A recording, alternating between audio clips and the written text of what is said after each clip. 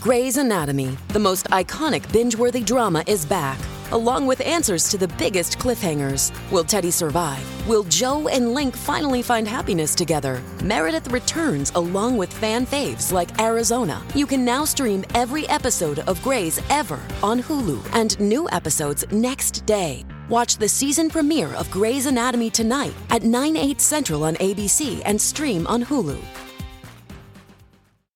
Welcome to Hi Bob, the officially unofficial For All Mankind podcast on Apple TV+. I'm Jim.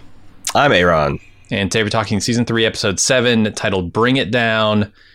Aaron, what did you think of this episode? I liked it. I liked it a lot. I thought the ending, I cannot believe how many pulse-pounding, crazy endings this season's got. Every episode.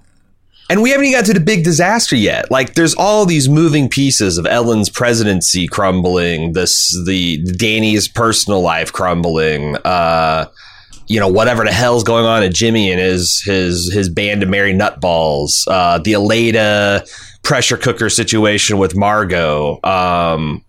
Everything is in this weak, vulnerable position, and a remarkably few amount of shoes have dropped. And there's still so many problems, and there's so many disasters to beset in this operation. I am beside myself waiting for next week's episode. I really loved it. What'd you think? I liked it. I think that there are some elements that I like more than others. I really like the human drama stuff. And the exciting bits, the landslide, all that stuff, the drill stuff. I'm not so sure about the conspiracy theory stuff. It's not that it's unrealistic or bad. It's just that I don't know that I want to watch it at this particular moment in history. The conspiracy guys are like Danny, just gross. They're my Danny. Yep. It happens. I don't want to hear about it. Yeah. Yep. It really is. But yeah, I mean, the end is definitely super exciting. So I can forgive a lot of conspiracy theory nut job stuff. It seems to me like they're setting up a scenario, with this title, Bring It Down. It's are they bringing down public opinion here? Because all of these things are going to converge to tarnish the American space program in a way that I'm not sure the public will be cool with. Ellen's sex scandal stuff and Larry's sex scandal stuff and these conspiracy theorists now, if they're going to be putting out crazy information about the falsehoods in the tabloids, and you get actual poor administration choices having a Russian agent at the head of your organization is a bad look. The director of NASA being a Russian stooge, not a conspiracy, also not great. Not great, Bob. And also, I don't know that Ed is making the right choices. Is Ed actually a good commander? I'm looking at everything Ed's doing, and he just kind of shuffles the deck chairs here with the crew assignments and puts him in a not super important role. Danny, I'm talking about, but he should take him off duty altogether. Why is he still on duty? They've got 24 freaking astronauts up there. I definitely think we're seeing the weakness of the test military, because what has Ed ever been in command of? And maybe he was, I don't know, maybe did he lead a carrier wing group? And if he did, that means he had about 12 hot jock, can't be told they're wrong, fucking testosterone out the ears, fuck boys that he had under his command, and that's all he can do. I was the one, and still to a lot of extent, saying it's hard to say who's the best Mars mission commander. Is it going to be the test pilot who thinks cool under pressure and has all this experience? Is it going to be the more brainy academic, slow-stayed Danielle? It seems pretty clear that Danielle was the better choice. In hindsight and all that kind of stuff, because I thought the same thing. But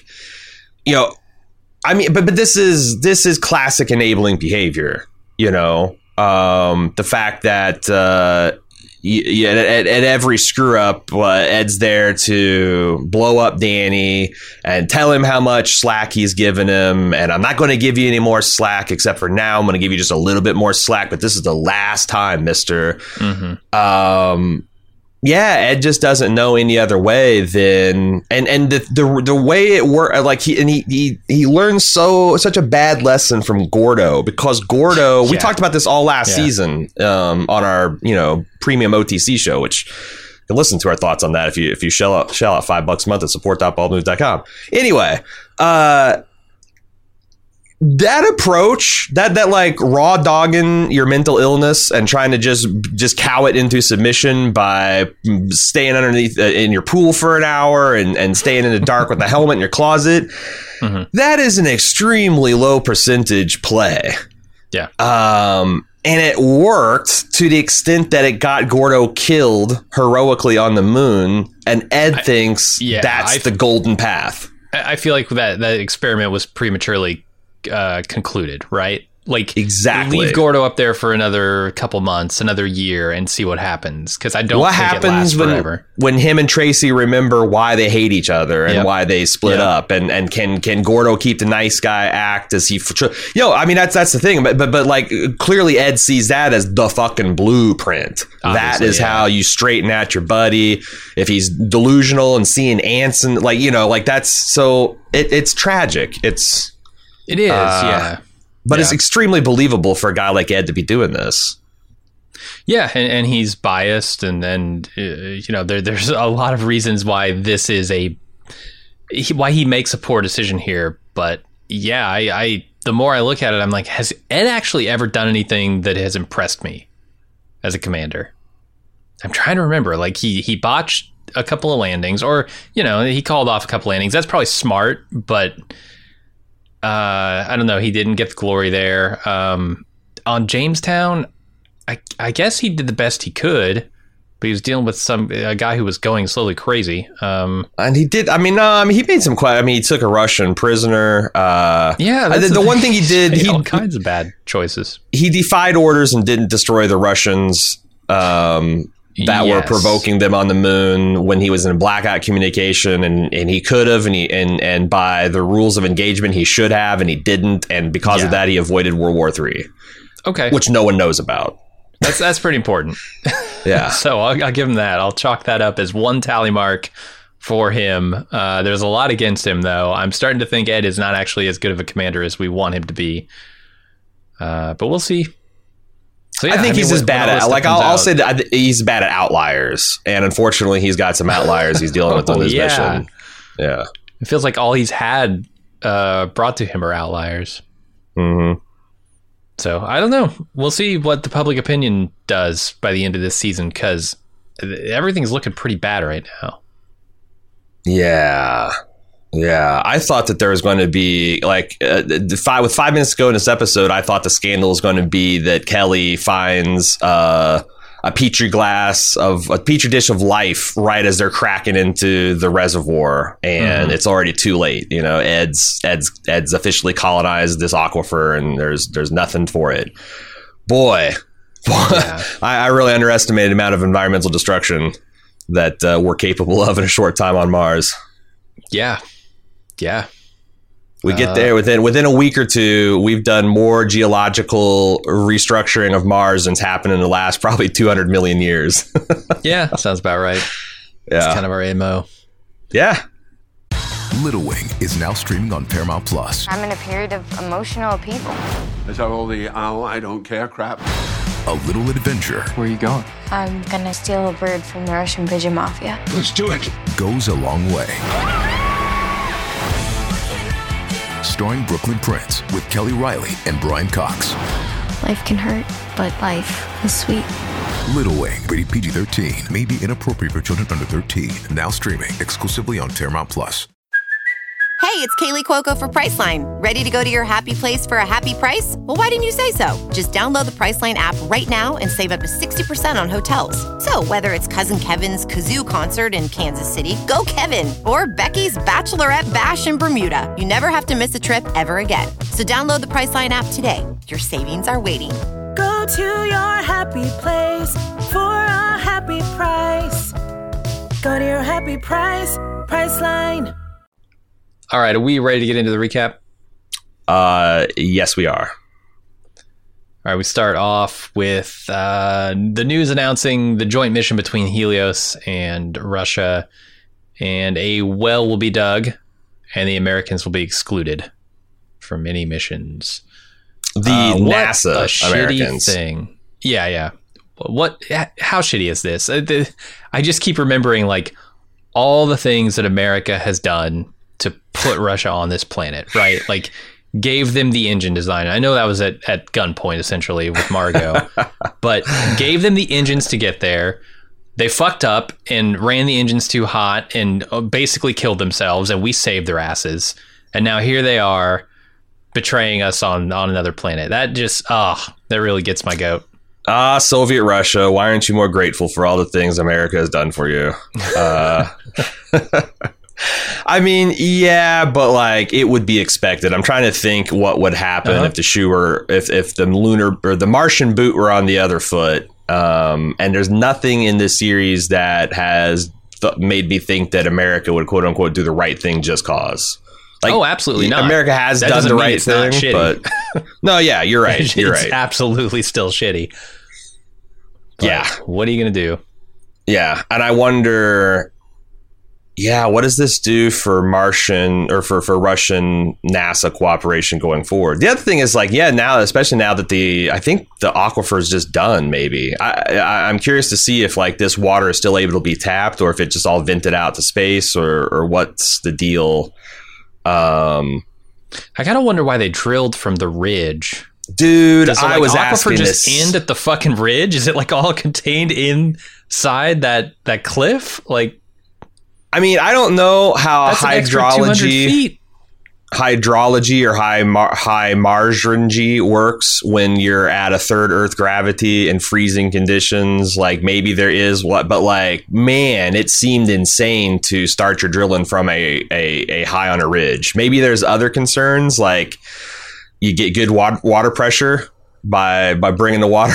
But and use that was a question. To pump it back down. Yeah. That was a question I had. It's like, well, if there's water up on the ridge, it stands to reason there's water at the bottom of the ridge and probably a lot closer to the surface. Mm-hmm. Why are we drilling 700 meters down to get to it if that's not the case? I have a big question on that.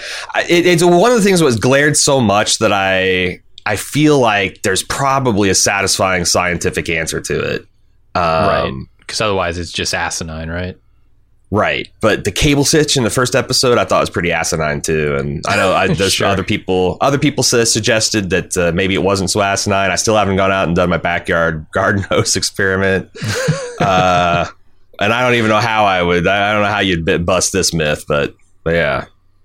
Yeah, well, when you got to come up with a action-packed cliffhanger every single episode, you need to come up with some asinine plans every once in a while. Every once in a while. All right, let's go over to Sergei being sent back to Moscow now that the Russians don't need Margot's cooperation anymore. And he says goodbye to Margot and leaves. And it's very tearful. It's less tearful before he leaves, but once he leaves, boy, Margot just breaks down. Yeah, like I thought it was interesting how every time Sergei stepped towards her, she took a half step back. And I think it's to protect herself and to keep her from feeling these emotions in his presence. But I did wonder why. What purpose does the repression serve for them both? When she's just going to scream cry. I mean, at the end where she's just got that pillow and she's just scream crying into it. I don't know. There's so much left unsaid and undone in that relationship. It's if there wasn't the whole blackmail situation, it would be sad. It's still a little bit sad, but it is very sad. It's very sad when, things get in the way of people and cause people to betray each other. And, and in a different world, they could have been probably happy together. Yeah. But also kind of fuck Margot. Oh, yeah. She's not been super sympathetic to this point, and the way she treats Aleda in a very heavy-handed manner to kind of protect her own secrets and shititude is gross. But yeah, as a human in that moment, I felt for her. Mm-hmm. Let's take the scene over to Larry being grilled by some sort of committee during a hearing about his connections to government contractors. And then it turns personal when they ask him if he's having a secret affair with a White House aide. He says no, of course. And afterward, he goes to the guy he's sleeping with, whose name I don't even know. Asks him who he told. He says that's an old college friend. And Larry says, call this guy and say that you lied about the affair. And I don't care what it takes. If you have to check yourself into rehab, tell him you're on drugs, do it. Yeah, they mentioned this guy's name, something Zilke. I think it's Jeremy Zilke, which I was like, that sounds like a real person. Right. I was wondering if it was like, if this was some kind of minor, but like, yeah, why would you blow up somebody and say, well, you know, unless they're very out and proud and been like, yeah, if there was a first gentleman in the office, I'd fuck him. Why would you blow? So apparently this person's invented.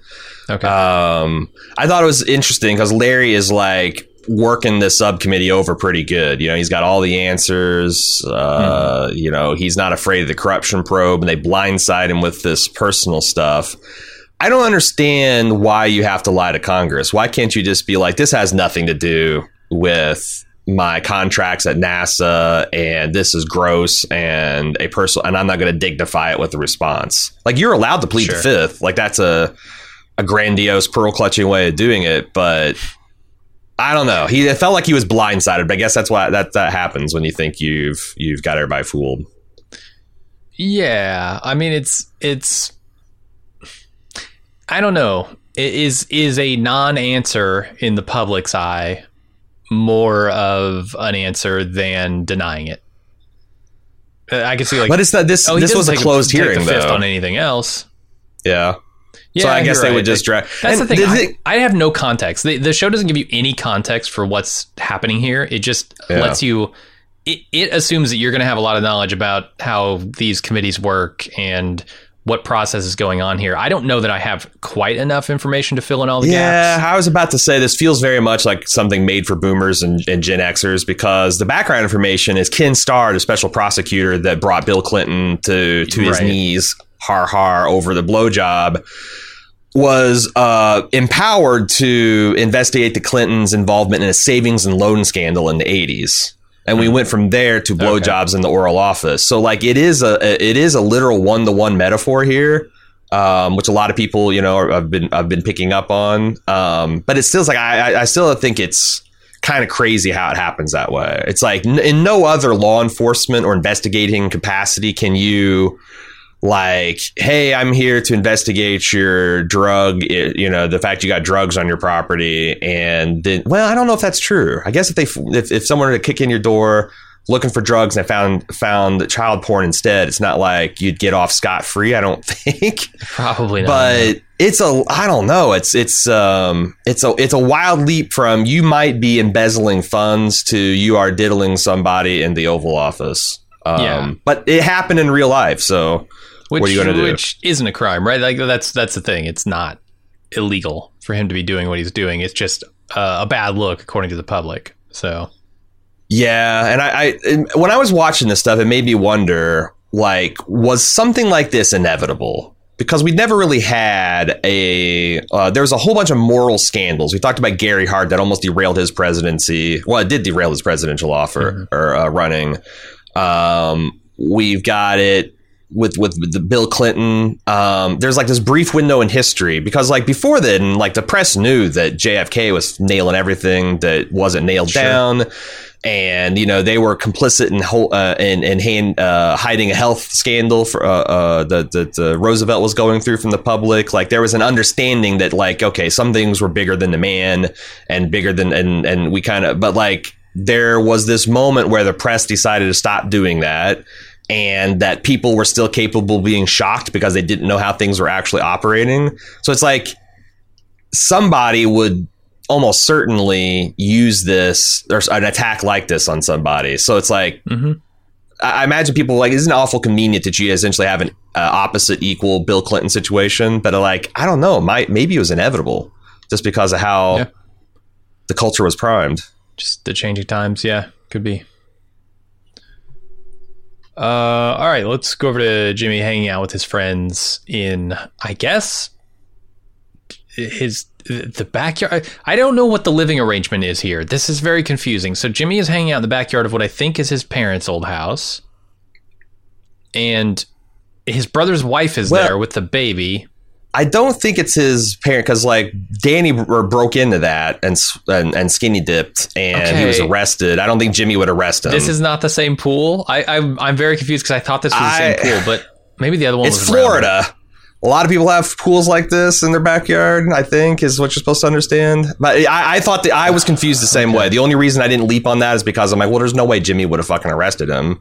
And it does. They have implied that he's moved into Danny's house. So, and staying with Danny's wife while Danny's on mission, at least. If they, Sure. So he's been hanging out with his friends in the backyard all the time. They hate President Ellen. I don't know if they hate her for her covering up of the truth, goddammit, or if they hate her for being gay or what. I don't know how much he's told them. I don't know how much he knows. But they ask if he's ready for their secret mission. And apparently Sonny is going with him. Ugh. Yeah. They also have Danny's wife show up, and she gets a frosty reception, and apparently her own backyard. So they set that up for and something that doesn't really pay off. No. I'm curious to see where they're going with, like, the fact that, like, hey, Danny's wife is here. She's in the middle of this. She's trying to tell Danny there's something wrong, but clearly there's, like, what is that going to have to do with the overall plot of Jimmy right now? Yeah, I don't know. And I feel bad for her. She's stuck in this situation, right? She can't really tell Jimmy to leave. Dude, I feel so bad for Mrs. Stevens. Right? She's just in the middle of a shitstorm. Yeah. But she's only beginning to see the tip of that iceberg. Yeah, she's trying to be that 1960s astronaut housewife in a world that role has no longer available for anyone, and she's going to be caught in this huge scandal. And I don't know. I'm truly the victim of this whole situation. Danny is up on Mars, continuing to be crazy, taking pills. It's just a real quick scene there. We'll get to more of that inevitably in this episode. Ed and the Russian commander announced that water does not contain life, and they're ready to bring the drill down.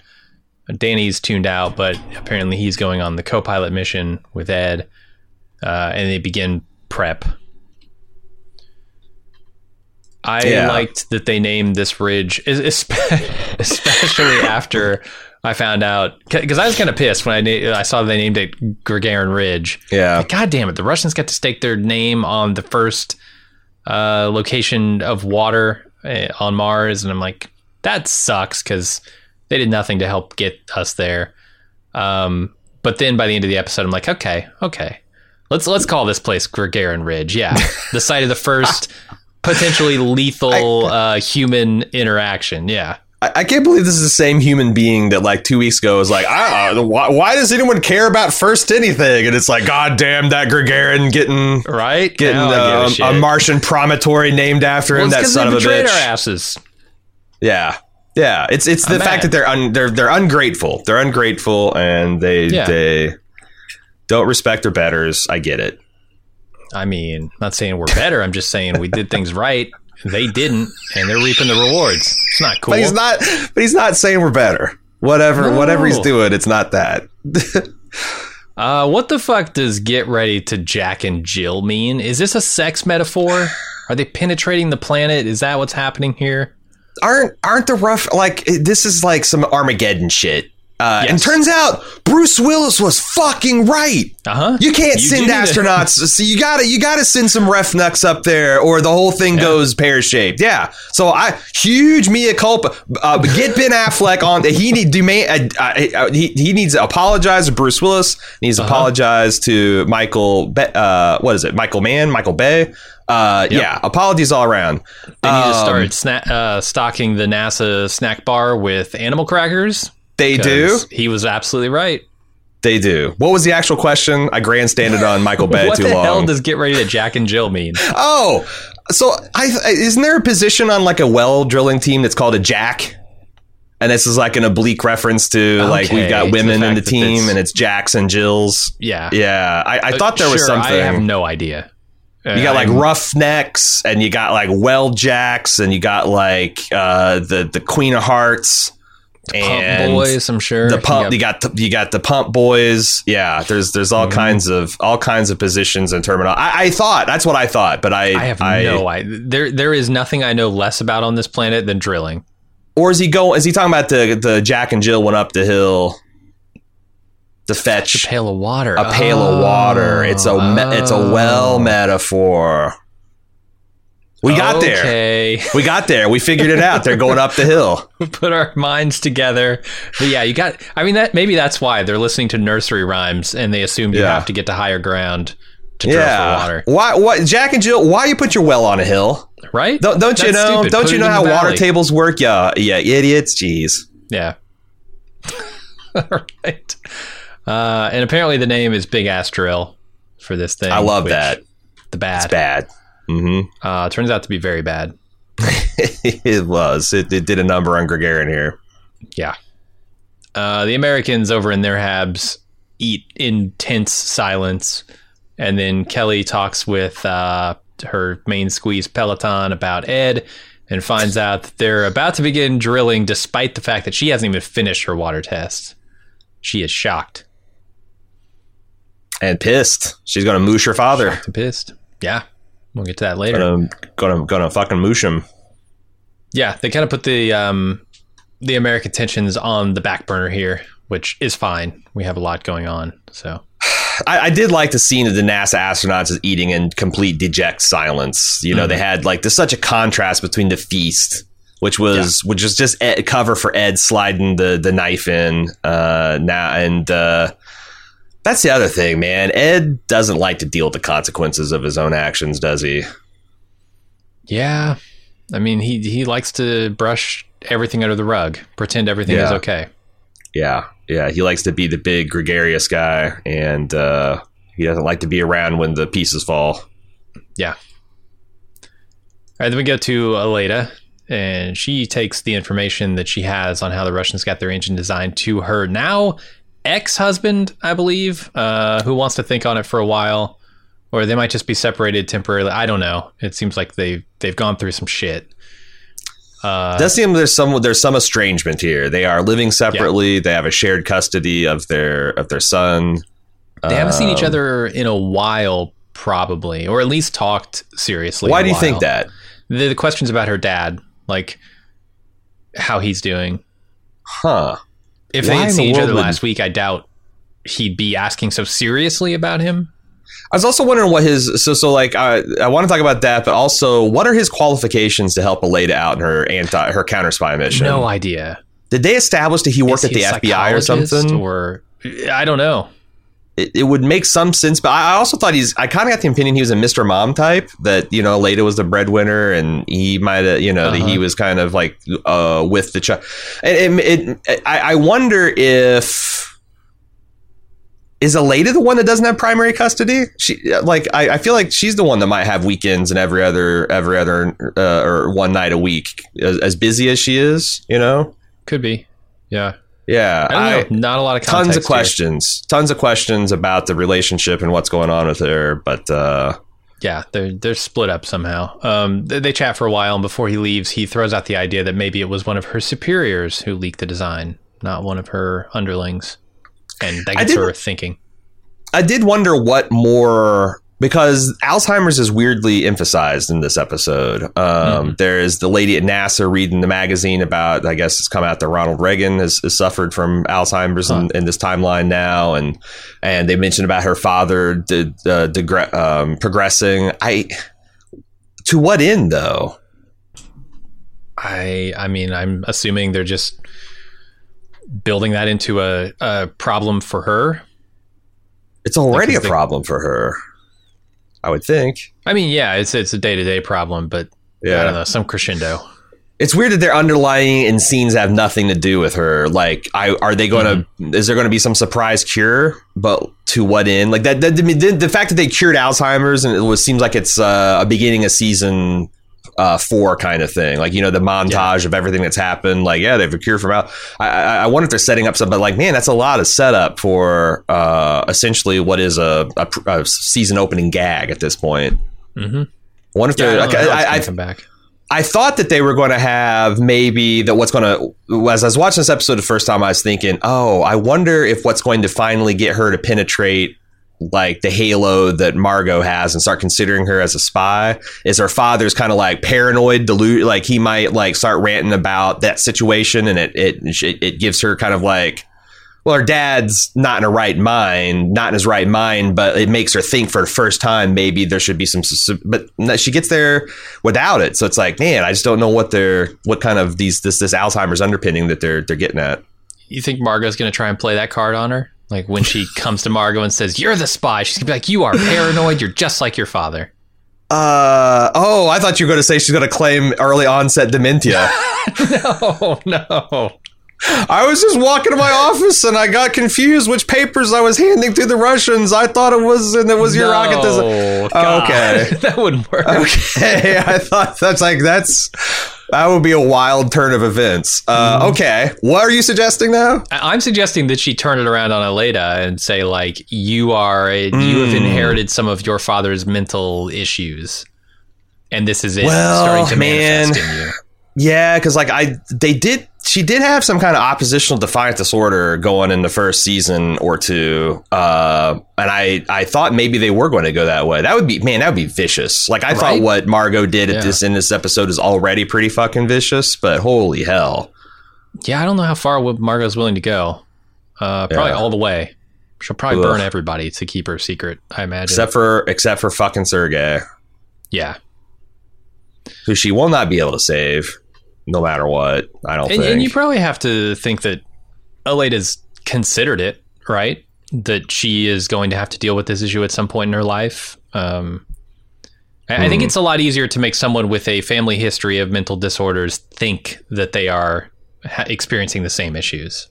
Oh, yeah. It's probably why it's a giant asshole move. But yeah, I agree with that. Yeah. I agree with that. Huge asshole move, but... It's Margot. She's kind of full of asshole moves. Mm-hmm. Yeah, turns out. All right. Ellen gives Larry the business over sleeping with their aide, and he accidentally lets it slip that Pam left so that she wouldn't get in Ellen's way, not because she loves someone else, and Ellen feels very betrayed. Yeah, it is funny that even with a woman in the White House, it's the man that causes the sex scandal. You know? It's like goddamn, something about that testosterone. Yeah, I feel bad for Larry in this scene though. Like, you know, he's tired of living someone else's life, and I get that. Makes sense. It's like one thing, a permanent quantum leap for him. You know, he's teleported into the body of someone who is straight, and he has to act that way to get out of it, but he's never going to get out of it. Yeah, it's not like Bill Clinton where it's like, well, you just have to, you know, excuse yourself from buffet. You can still partake. It's like you just can't eat food. Just can't eat food. Any food that's going to satisfy you anyway. Right. And they got this definitely with Will last episode a little bit, you know, of the stress and inherent unfairness of having to hide who you actually are. You're not living a life. You're living, like I said, someone else's life. It's gotta suck. And you can have other enjoyable parts to it, like, you know, you can have children and friends and accomplishments, but it feels like a half-life for sure. Yeah. And when he just says, you know, he likes me, there's something very like human about that response. It's like I found somebody who liked me, and it felt good. And I made a mistake. Like, I get it, Larry. I get it, too. But at the same time, I understand why Ellen's pissed about this. Because, God, it seems like such a small thing. You know, in the moment, right? In the aggregate, it's a huge thing because he's not living his actual life. But in the moment, it's such a small fucking thing. Somebody liked me, so I potentially blew up our entire career and lives. Right. And massive geopolitical consequences and stakes too. Yeah. And like the only thing worse than like making all these sacrifices is making all these sacrifices and then the souffle collapses at the last moment because XXX. So, and again, that's an unfair situation. But from Ellen's perspective, it's got to be hard not to go there. Mm-hmm.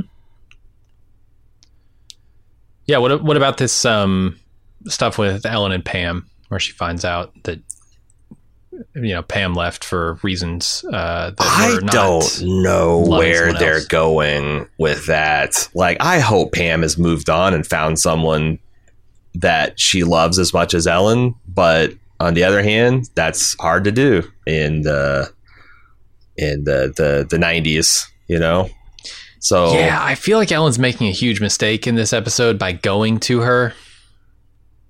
Like, she's just said, like, it's just a bad time. It is a very bad time for this. Like, people, aren't automatically, I guess, going to assume that, Ellen went to visit some woman, they must be sleeping together, must be past flames. But it's not a great time to do this.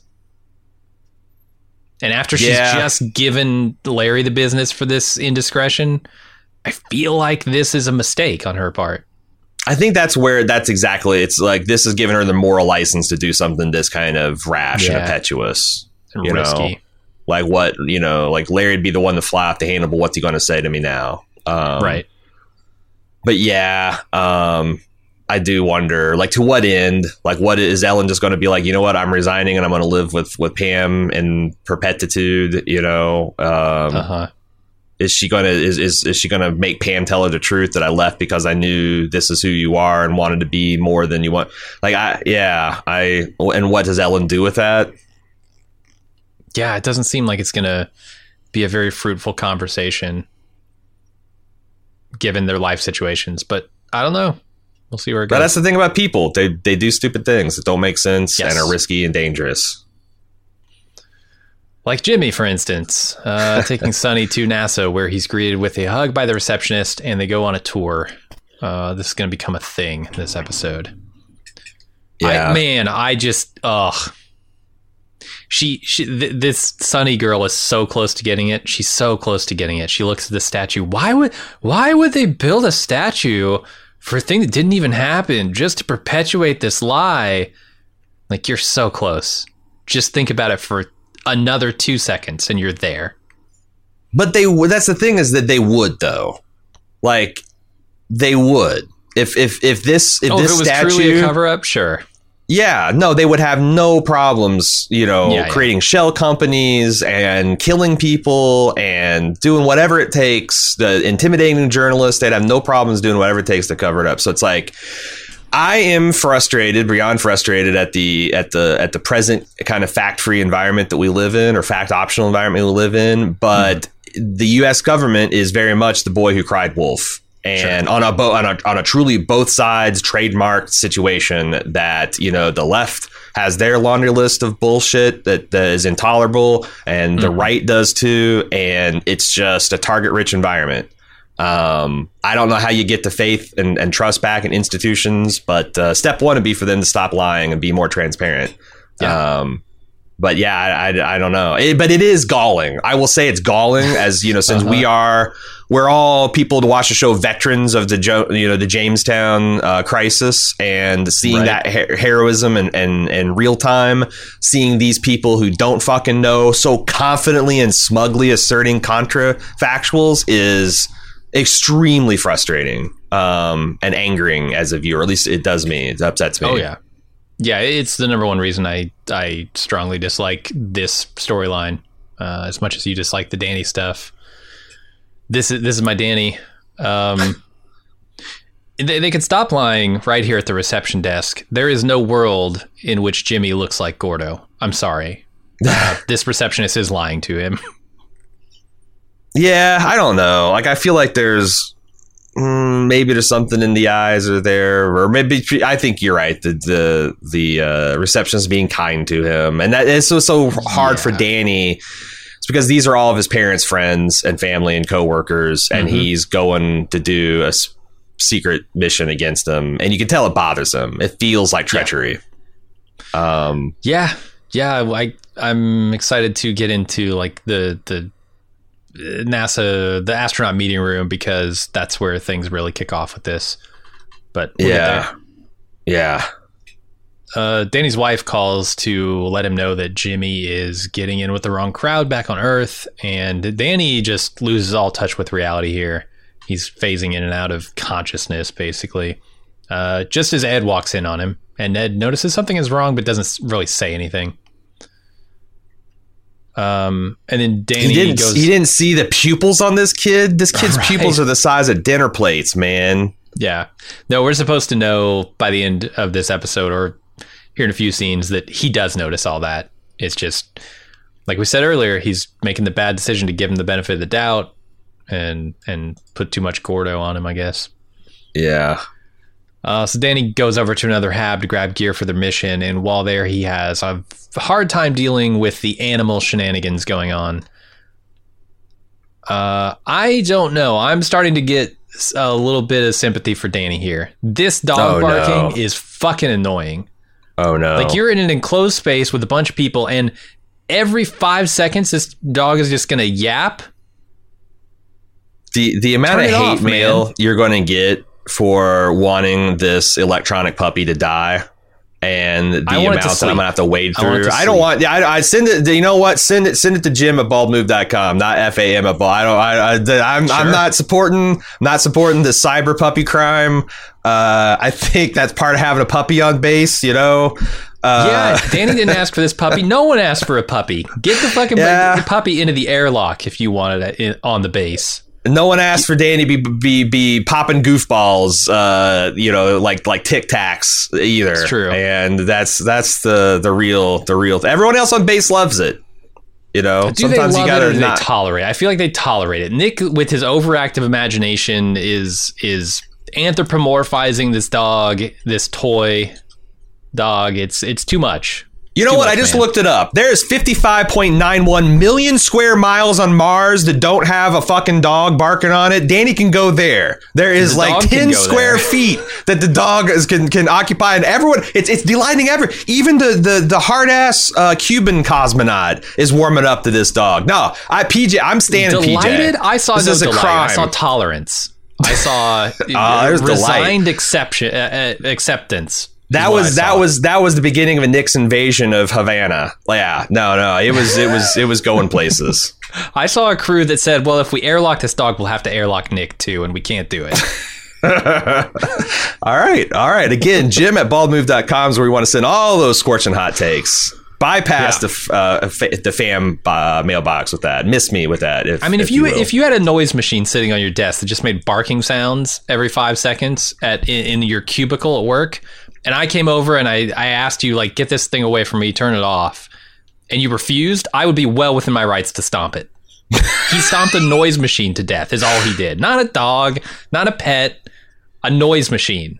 Jim at baldmove.com hooked up to a is the battery man speaking and a right circuit now. board that is programmed to annoy people. That is what he stomped. All right. What would the host in Westworld say? Fair. All right, let's move on here. Kelly tells Ed that she can't rule out life in the water on Mars, and he tries to sell her on the big picture, but she is not hearing it. She just hears manifest destiny. Well, especially since, like, this is Ed not taking his daughter seriously. Like, she's like, Dad, I'm a specialist, and these techniques are not, like, currently accepted, and the standards are evolving. And he's like, well, come on, Kel, it's your special shit. The NASA, like, he is denigrating the pioneering work that she's doing on extraterrestrial life, right? Like, I think that's why it stings even more. I mean, maybe I'm just full of controversial opinions this week, but I'm kind of on Ed's side with this. I think maybe, yes, he could have phrased it a little bit better. But look, if you have a consensus among scientists as to what tests we need to do to establish whether or not there's life in this water, and you do those tests and they come back negative, I think you're well within your rights. If not your rights, but you're well within what I would consider acceptable behavior just going ahead and drilling. Like, the science is always evolving. That's the thing. The science will always evolve. We could say, look, 100 years from now, we'll have better tests. 10 years from now, we'll have better tests. Let's wait. Well, how long do you wait before you say, well, this is the best that science can do right now? It will have to be acceptable. So that brings up a good point. I wish they'd actually mention, and like Kelly had said, like, if you give me 16 more hours, I'll have all of the like spectral gas astronomy done, and like to see, like, to gauge how big of an asshole Ed is. Because I guess you're right. If it was on the order of weeks, months, certainly years, that seems ridiculous. But if she's got a more sophisticated lab and special technology, like, finding life on Mars would be big.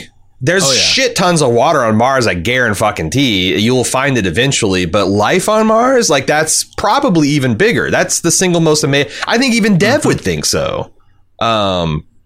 Futurist Dev would be like, especially if that life has a wallet. Yeah, and again, this isn't just some person saying, here, I got some science. It's his daughter that's been studying this specifically for this mission for years and years. And for him to be like, well, your methods aren't widely accepted, Kel. I just thought that was an extra knife in the gut, you know? And he knew it because he ducked this conversation, as Alexi, as you put, Peloton alluded to earlier in this episode. Yeah. No, you're right. I mean, there's enough blame to go around here. I think Ed might be jumping prematurely into drilling, but also Kelly wants to wait forever, it seems. She might. Well, I don't know. Is she also not bitter about the Russians being the ones to go on this mission with him? I wonder if there's a little bit of anger. There's a lot of motives. A lot of motives in the air, but I do wish we knew how long she was asking, because I doubt it was like forever. Right. It was probably at most another couple days or weeks, but I don't know.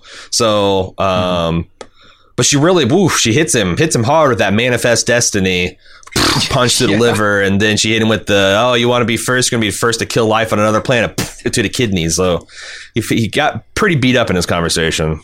Actually, Danny, it looks like, is the first to kill life on another planet, based on the end of this episode. Yeah. We'll see. All right, speaking of Danny, we go back to him. The noise machine, the speaker hooked up to an annoyance device, is barking at him, so he decides to stomp it to death, to the horror of the others. The entire Hab says, what the fuck is wrong with you? Jim at baldmove.com. Here's what I love about this scene: the menacing close-ups of the dog as it comes closer and closer to him. Right. I love those shots. They're so funny. Yeah. Danny is not operating at peak efficiency. No, God, no. All right, then we go over to Jimmy giving Sonny the tour of the boring parts of NASA, which are just the hallways. Like this Severance-esque thing that's going on here in the NASA building is horrible. God, how do you ever get anything done in that environment? You gotta walk 2 miles to get to your coworker's office. Yeah, what are the different labs? Like, this is optics and design, right? And no real astronaut stuff going on here. And the sexy, but the thing is all they needed is a key card. So yes, Sonny goes into this astronaut meeting room where the key cards might be. Al Rossi comes over to chat with Jimmy for a bit. Invites him to look at the memory board of his mom, and it affects him emotionally, but not so much that he doesn't have time to steal his badge. Commander Rossi, you'll recall, was the moon-based commander at the time of the Jamestown meltdown. He looks a lot different. They've really aged him up in a way they haven't really some of the other leads. But I recognized him, and I thought this might be where Jimmy gets cold feet and, kind of punks out, because here's these people that clearly love and respect his mom. Does he really think they're into this conspiracy? This is a man with firsthand fucking knowledge. But on the other hand, he couldn't. Rossi couldn't give him a full accounting, because that would include the fact that there was a black nuclear reactor running that was off the books because they're trying to weaponize them. So, like, it's one of those things where, if things were different, they'd be different, but they're not. And I find, what Sonny is doing in these scenes particularly gross, right? She could have grabbed his badge. She's using him. Yeah. She is intentionally trying to corrupt him. get him to do the things that are wrong to have leverage over him, both. Oh, you thought that? I thought it was just that legally and also emotionally. That Jimmy couldn't distract an astronaut while he swiped, whereas she is able to do. She's a lot good at that. But I don't want to, like, there's nothing genuine about the relationship. She recruited him because he is an awkward loser and she is a manic pixie conspiracy girl. And he is like all about that. And he's completely Twitter pated with her. But she's using him. Like the big thing is like, I think they hinted that he doesn't even have her phone number. Oh, maybe not her real number. Yeah, that she gave him like a fake number at a bar because like, I don't want Jimmy to have my real phone number. It's gross possible. From that perspective. You might be right about your surmisal. I just wasn't sure. Yeah, I thought she's just the better, the better hijinks person. Gotcha. All right. Yeah, I like that scene where he's looking at his mother's pictures from the first female graduating class of astronauts. That was reading cool. That the letter that kind of changed Trace's life. Yeah, it's a nice moment for us also to remember Tracy, which I really liked. All right, Ellen gets bad news that another person can no longer support her job spill. This might be the same guy from before. I can't remember, and I don't know his voice. Anyway, Larry tells the VP that all the stories about him are lies, and they tell... who is this guy who's with the VP? I don't even This is know. Karl fucking Rove. No. The architect of the Bush Dirty Tricks campaign in 2000. The man that implied in South Carolina that John McCain's adopted the Bangladeshi daughter was his illegitimate black child, that he fathered with a black woman because of course he would. This guy is fucking scum, and he's talking about Lee fucking Atwater, which is like even worse. Yeah, like Google all these people's names if you didn't live through it. This was a rich fucking scene for someone that lived through the 90s and 2000s with their eyeballs open. Oh my God. How do you know it's him? Because I don't think they ever even bother mentioning a first name, let alone Rove. He looks just like him. So you're right. He might not. But I just from how he talked and the way he looked, I was assuming that it is Karl following Rove. Politics then. So he's the Republican. He's the Republican Dirty Tricks guy. So like, and it was of the era. So I'm assuming that's what they're hinting at. He's going to make his bones on this. Yeah, they're apparently going to blackmail Willie Barron, who is the head of this investigative committee, digging into Larry's stuff.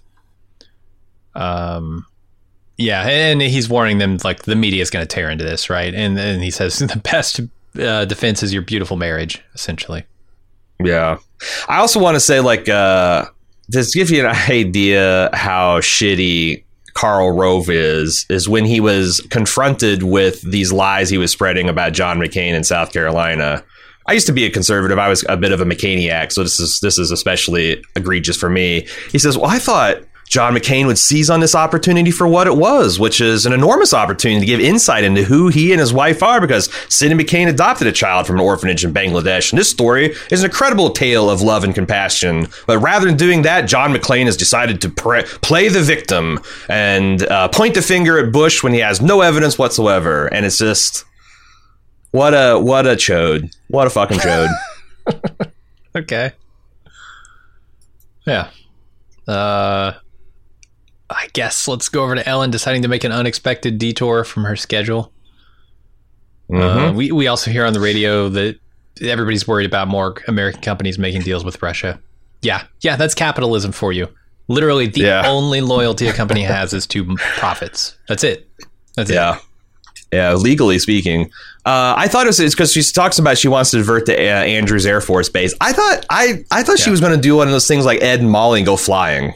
Oh, I'm like, how is the Secret Service going to clear this? Are they going to let there's no fucking way, right? I was blindsided by the Pam approach. Yeah, she's just getting on a jet to go. I don't know where Pam's living. Do you know? Somewhere that you can fly Air Force One to, so it could literally be anywhere. Yeah. All right, Ed puts Danny off the mission and on notice because he's on drugs. And Danny gets slippy with him. Ed invites him to take a swing, and he doesn't. Instead, he goes to his quarters and hits himself.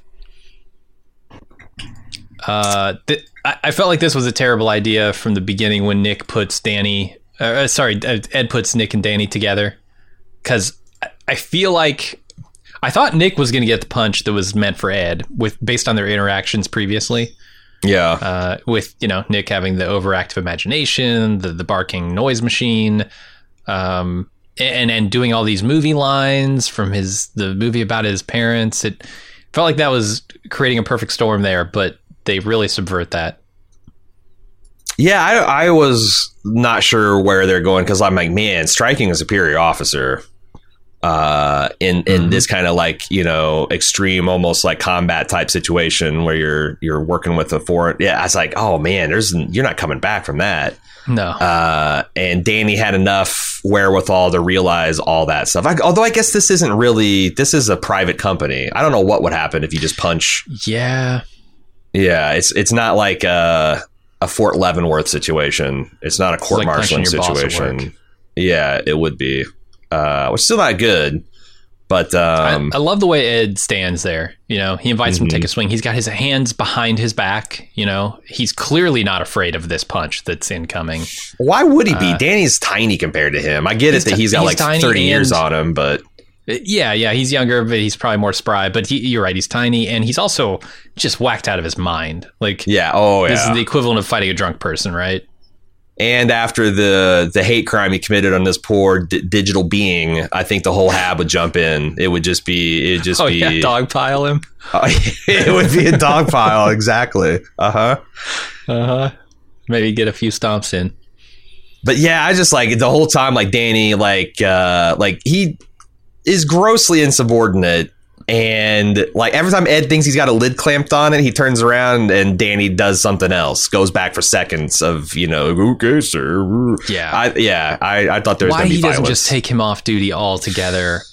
I don't get it. Just postpone this mission for like 2 hours or whatever it takes to get him up to orbit and another astronaut down to the base. I mean, this is everything that Margot is worried about. The fact that Ed is going to essentially have a man off, Yeah. Getting everybody's face and then that's his idea of like, okay, you back this guy down, and now I think even putting him with Nick is proving a point. Like, oh, you got a problem with this guy? I'm going to make him your commanding officer, so you have to do what he does. Like, it's like I said, this is all Ed's theory of command, and it's just not working in this situation. Right. He definitely doesn't have all the information either, so it's hard to fault him too much, but it's just he's making risky calls. Yeah. All right. Leda tells Margot that Emma gave the engine design to the Russians, who is apparently a secretary. She has pulled her credit report, which she thinks is a motive, and Margot shuts that down and suggests that Aleda stop pursuing this or she'll be fired. And Aleda leaves her office and then realizes, it actually must have been Margot all along. Wow. I mean, she doesn't. The gaslighting. You see that word thrown around a lot, but using the hysteria over your father's fake espionage. That's what, if you recall, that's what got him deported the first time. The accusations of a spy in NASA. Yeah. To like drag all that stuff just to cover your own ass. And I guess to be fair, it's Sergei and his families, but it's pretty gross. It's pretty gross what she's doing here. And I don't even think we've seen the grossest of it. I think she's going to go darker. How low? Where do you think the nadir is going to be? I mean, I don't think she would do physical harm to Aleda to keep this secret, but reputational harm, absolutely. I think she's going to cast out on Aleda. Either her mental state or her qualifications or her data, something. Yeah. Yeah, the gaslight has only begun. They name-checked Aldrich Ames here. They mentioned that this latest secretary has got double the debt. I guess that was the way the KGB got to Ames, is that he was in debt and they offered to pay off him, but he I guess he's like the most decorated Soviet spy in all history. And I guess until this Robert Hansen, which I'm not as familiar with, but yeah, this was a real life reference that he was convicted in 1994, so it'd be something that was fresh in Aleda's mind. Yeah. Wyndham Hotels and Resorts makes travel possible for all. Whether it's the long haulers looking for a great cup of coffee, a roomier rest for the on-a-whim road trippers, or a place to make summer memories with the whole family. No matter who you are, where you're going, or why, with 24 trusted brands to choose from like La Quinta, Days Inn, and Super 8, your Wyndham is waiting. Get the lowest price at WyndhamHotels.com. Restrictions apply. Visit website for more details. This episode is brought to you by Bumble. So, you want to find someone you're compatible with, specifically someone who's ready for a serious connection, totally open to having kids in the future, is a tall, rock-climbing Libra, and loves rom-coms with vegan pizzas on Tuesdays just as much as you do. Bumble knows that you know exactly what's right for you. So whatever it is you're looking for, Bumble's features can help you find it. Date now on Bumble.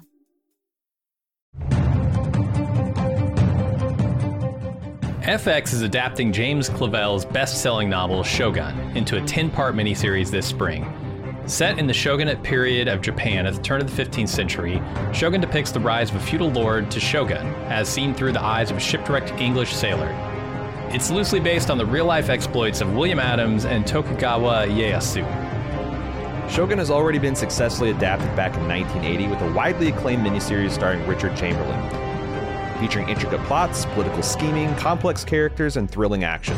This time, husband and wife team Justin Marks and Rachel Kondo try to recapture the successes of the novel and early adaptations while increasing the levels of historical and cultural accuracy that are often perceived as flaws of this and similar works.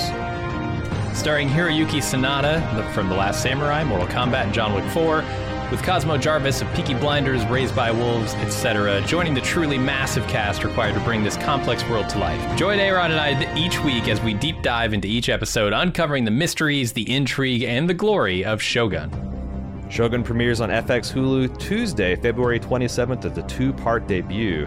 Our podcast will release each Thursday thereafter. Get our Shogun coverage by searching for Bald Move Prestige in your favorite podcast app.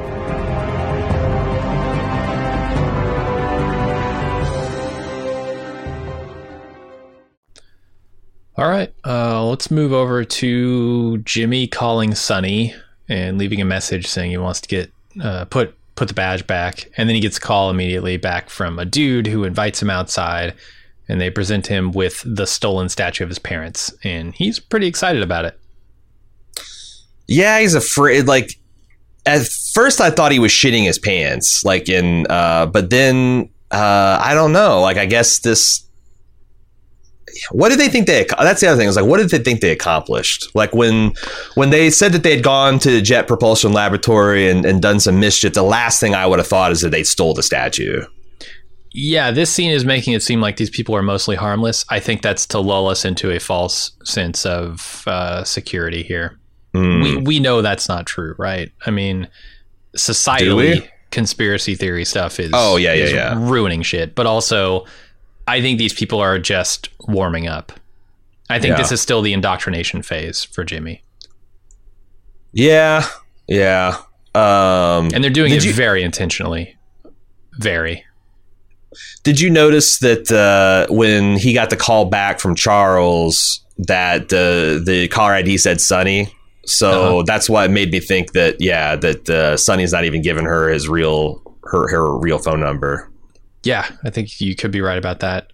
Talking about like some of the tech stuff that they're doing here, I couldn't help but notice, I think he's talking on a Motorola StarTAC phone, which was like the phone to have before the Motorola Razr, right? Like Motorola was defining phone design in that era.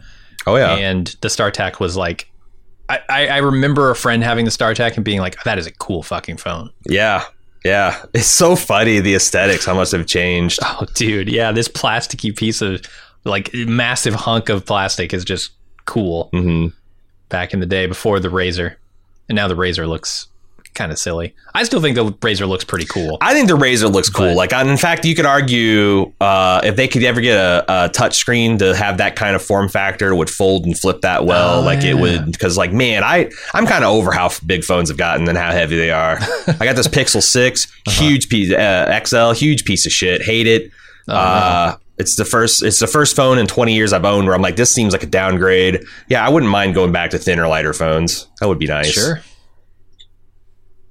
Let's go over to a very quick scene where Ellen goes to Pam's house to talk. Literally, she just goes to the door, says, "Can I come in?" And the scene ends. Then we go back to Mars, where the drilling begins. Danny is popping pills in the bathroom when he should be on mission. He returns to his post, where Nick leaves him to tend to the pressure control systems while he works on something else that's important. And there's an adjustment that Danny needs to make, but of course he's too out of it to notice, and the drill explodes, injuring people on site.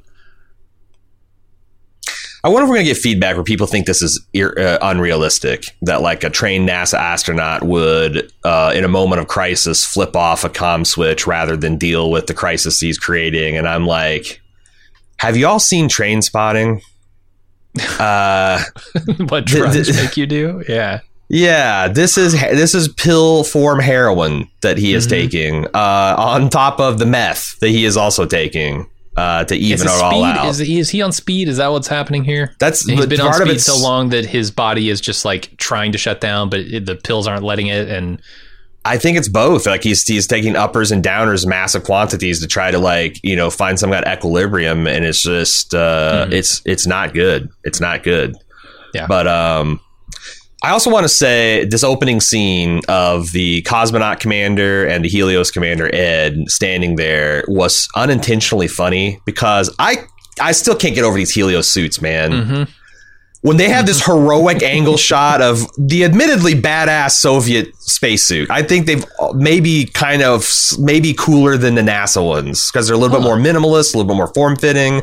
Up against this fat Mega Man thing that's crotch is hanging at about Ed's knees, and it's at this heroic angle. So you see all the wrong things and all the wrong proportions. It's like, oh, how did this not pass the laugh test on the pre-production design? It's just it just keeps getting funnier. And these guys, it's ironic too, because SpaceX's suits look so much cooler than NASA suits in real life. I would think like if the private space corporation were going to go into space, they would have put more budget into the suits. But yeah, they'd Steve Jobs it and make it look slick and cool. Yeah, because it's all about image, right? Like, and you want people excited about your corporations going to space. Yeah, but when there's scenes of these people like waddling around trying to make it's really funny. It's really funny. Yeah. But I'm going to try to overlook at this because this is a major disaster and we shouldn't be laughing at the fat mega men and women running around the surface of Mars. And as far as what they're saying, right? Like, I wonder what this valley will look like 10 years, 20 years, 100 years from now. I think it's cool because we're going to get to see it 10 years, 20 years from now, right? I wonder what this will look like next season. It made me think of the scene in The Expanse early in season 2 where Draper is standing on that ridge after the mission she completed, the mock mission, and she's looking at Mariner Valley and she like flips her visor to see what it'll look like in 100 years. And it's all going to be, it reminded me of like, and it's probably a lot of the same terrain because they're in that, this is the Mariner Valley. Yeah. I think I just thought it was super cool. I just wish Ed was not wearing a ridiculous blueberry outfit. A couple more things. I want to talk about Danny here a little bit. Like Nick, I feel like Nick makes a mistake here, leaving him to tend alone to the mission after Ed has already taken him off one position because he's unstable and untrustworthy. Nick, you kind of fucked up here. Do you think he's lying about having to do something though? Like, I feel like he's got stuff to do, but like, can it wait? You're at a critical juncture of this mission. I know he says like, oh, I got to do this for 30 minutes to have it ready by the time the drilling is complete. But like, I don't know. I don't know. Ultimately, it's Ed's fault. I was going to say it's Ed's fuck up, because if you got a 2-man, if you got a job that needs 2 men to do it, and they're both mission critical, it's like, it's too bad they're on Bluetooth headphones, so he could like maintain the community, right. It's all wired but, stuff. It's just hilarious to me because, like, at this point, Danny is so out of it. He's basically playing Space Team with this communication stuff, like compressor speed to maximum, thrust muscle to go. It's like he doesn't understand anything anybody's saying, and he doesn't understand the controls. And shit's like swinging, and there's goo oozing out of the panels for him. And I know we joked about Bruce Willis being right, but as I was listening to this dialogue, because Bruce Willis goes through a whole bunch of like mock things of what could happen when you're drilling on a combo. What happens if the bit bucks and the fluid compresses? And I wonder, it wouldn't surprise me if one of those is a verbatim quote from this episode. And I hope so. That would be hilarious. Because they did have like, people might wonder, the way that Mars works, if you expose liquid water to what is essentially the near vacuum of, I know Mars has an atmosphere, but it's tenuous. It's like 1/100th as thick as ours. Mm-hmm. It's effectively a vacuum. It would instantly begin to boil. Like, I don't know if your chemistry teacher, y'all ever put the glass of water in the bell jar and pulled a vacuum and it started boiling at room temperature. You didn't get, it's essentially that's a pressure cooker principle, right?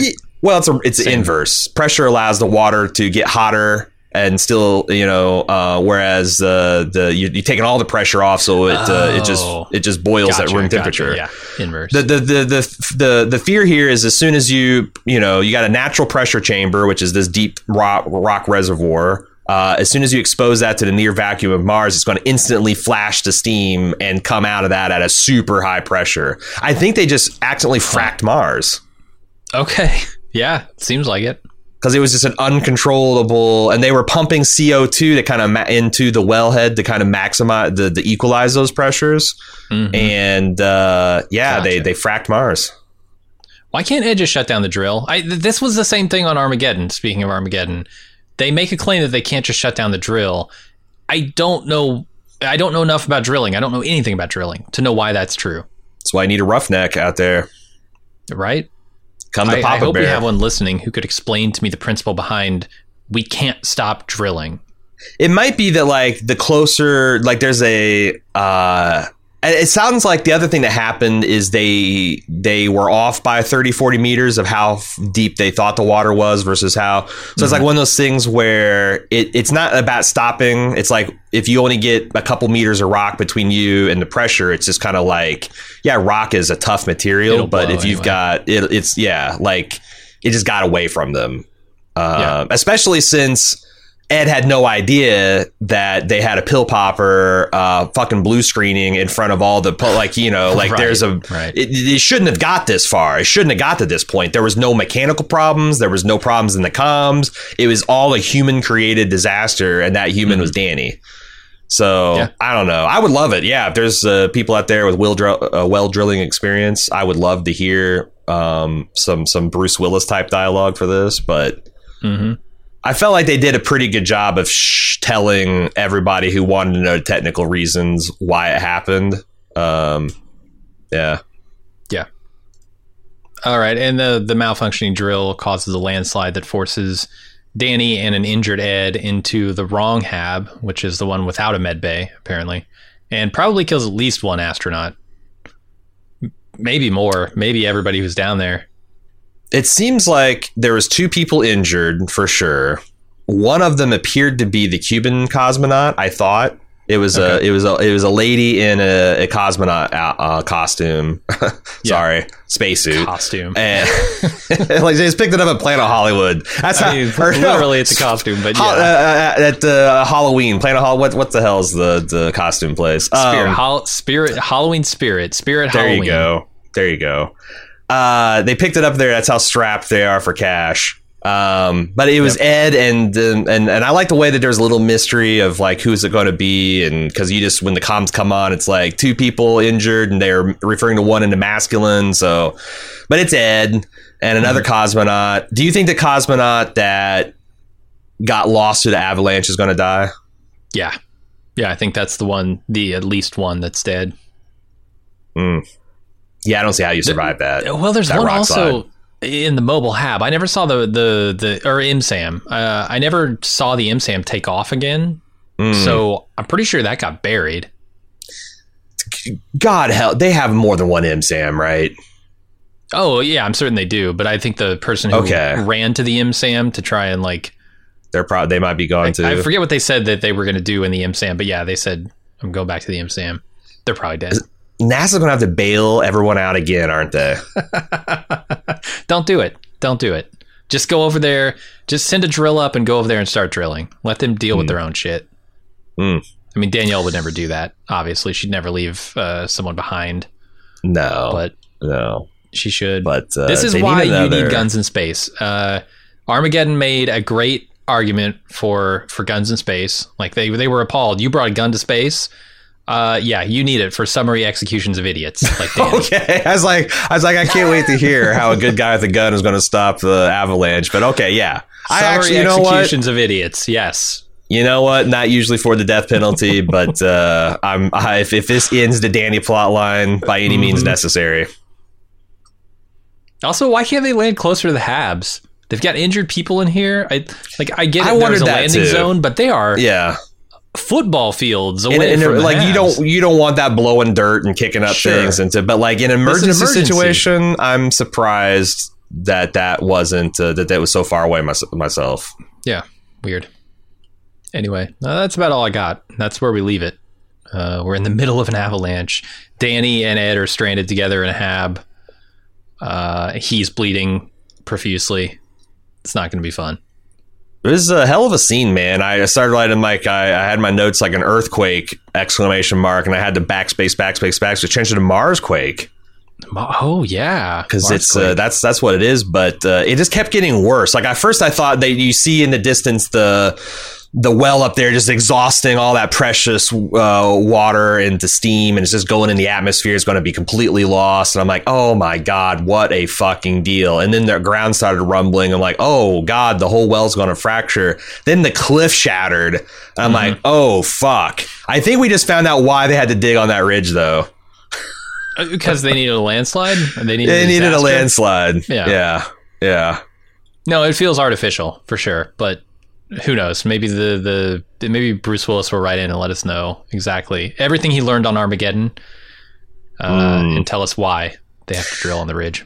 Unfortunately, I think there was a Times article about dementia that might keep him from writing in and letting us know about all that knowledge. But maybe Affleck. Maybe Affleck. He's the one that knows more than fucking Michael Bay. Apparently, William Fichtner is that the guy's name? He can write in. Steve Buscemi could write in. Of course. Will Patton could write in. Michael Clark Duncan could write in. Can I name all of the actors on? No, that guy's dead too. We've lost. What? Michael Clark Duncan is dead?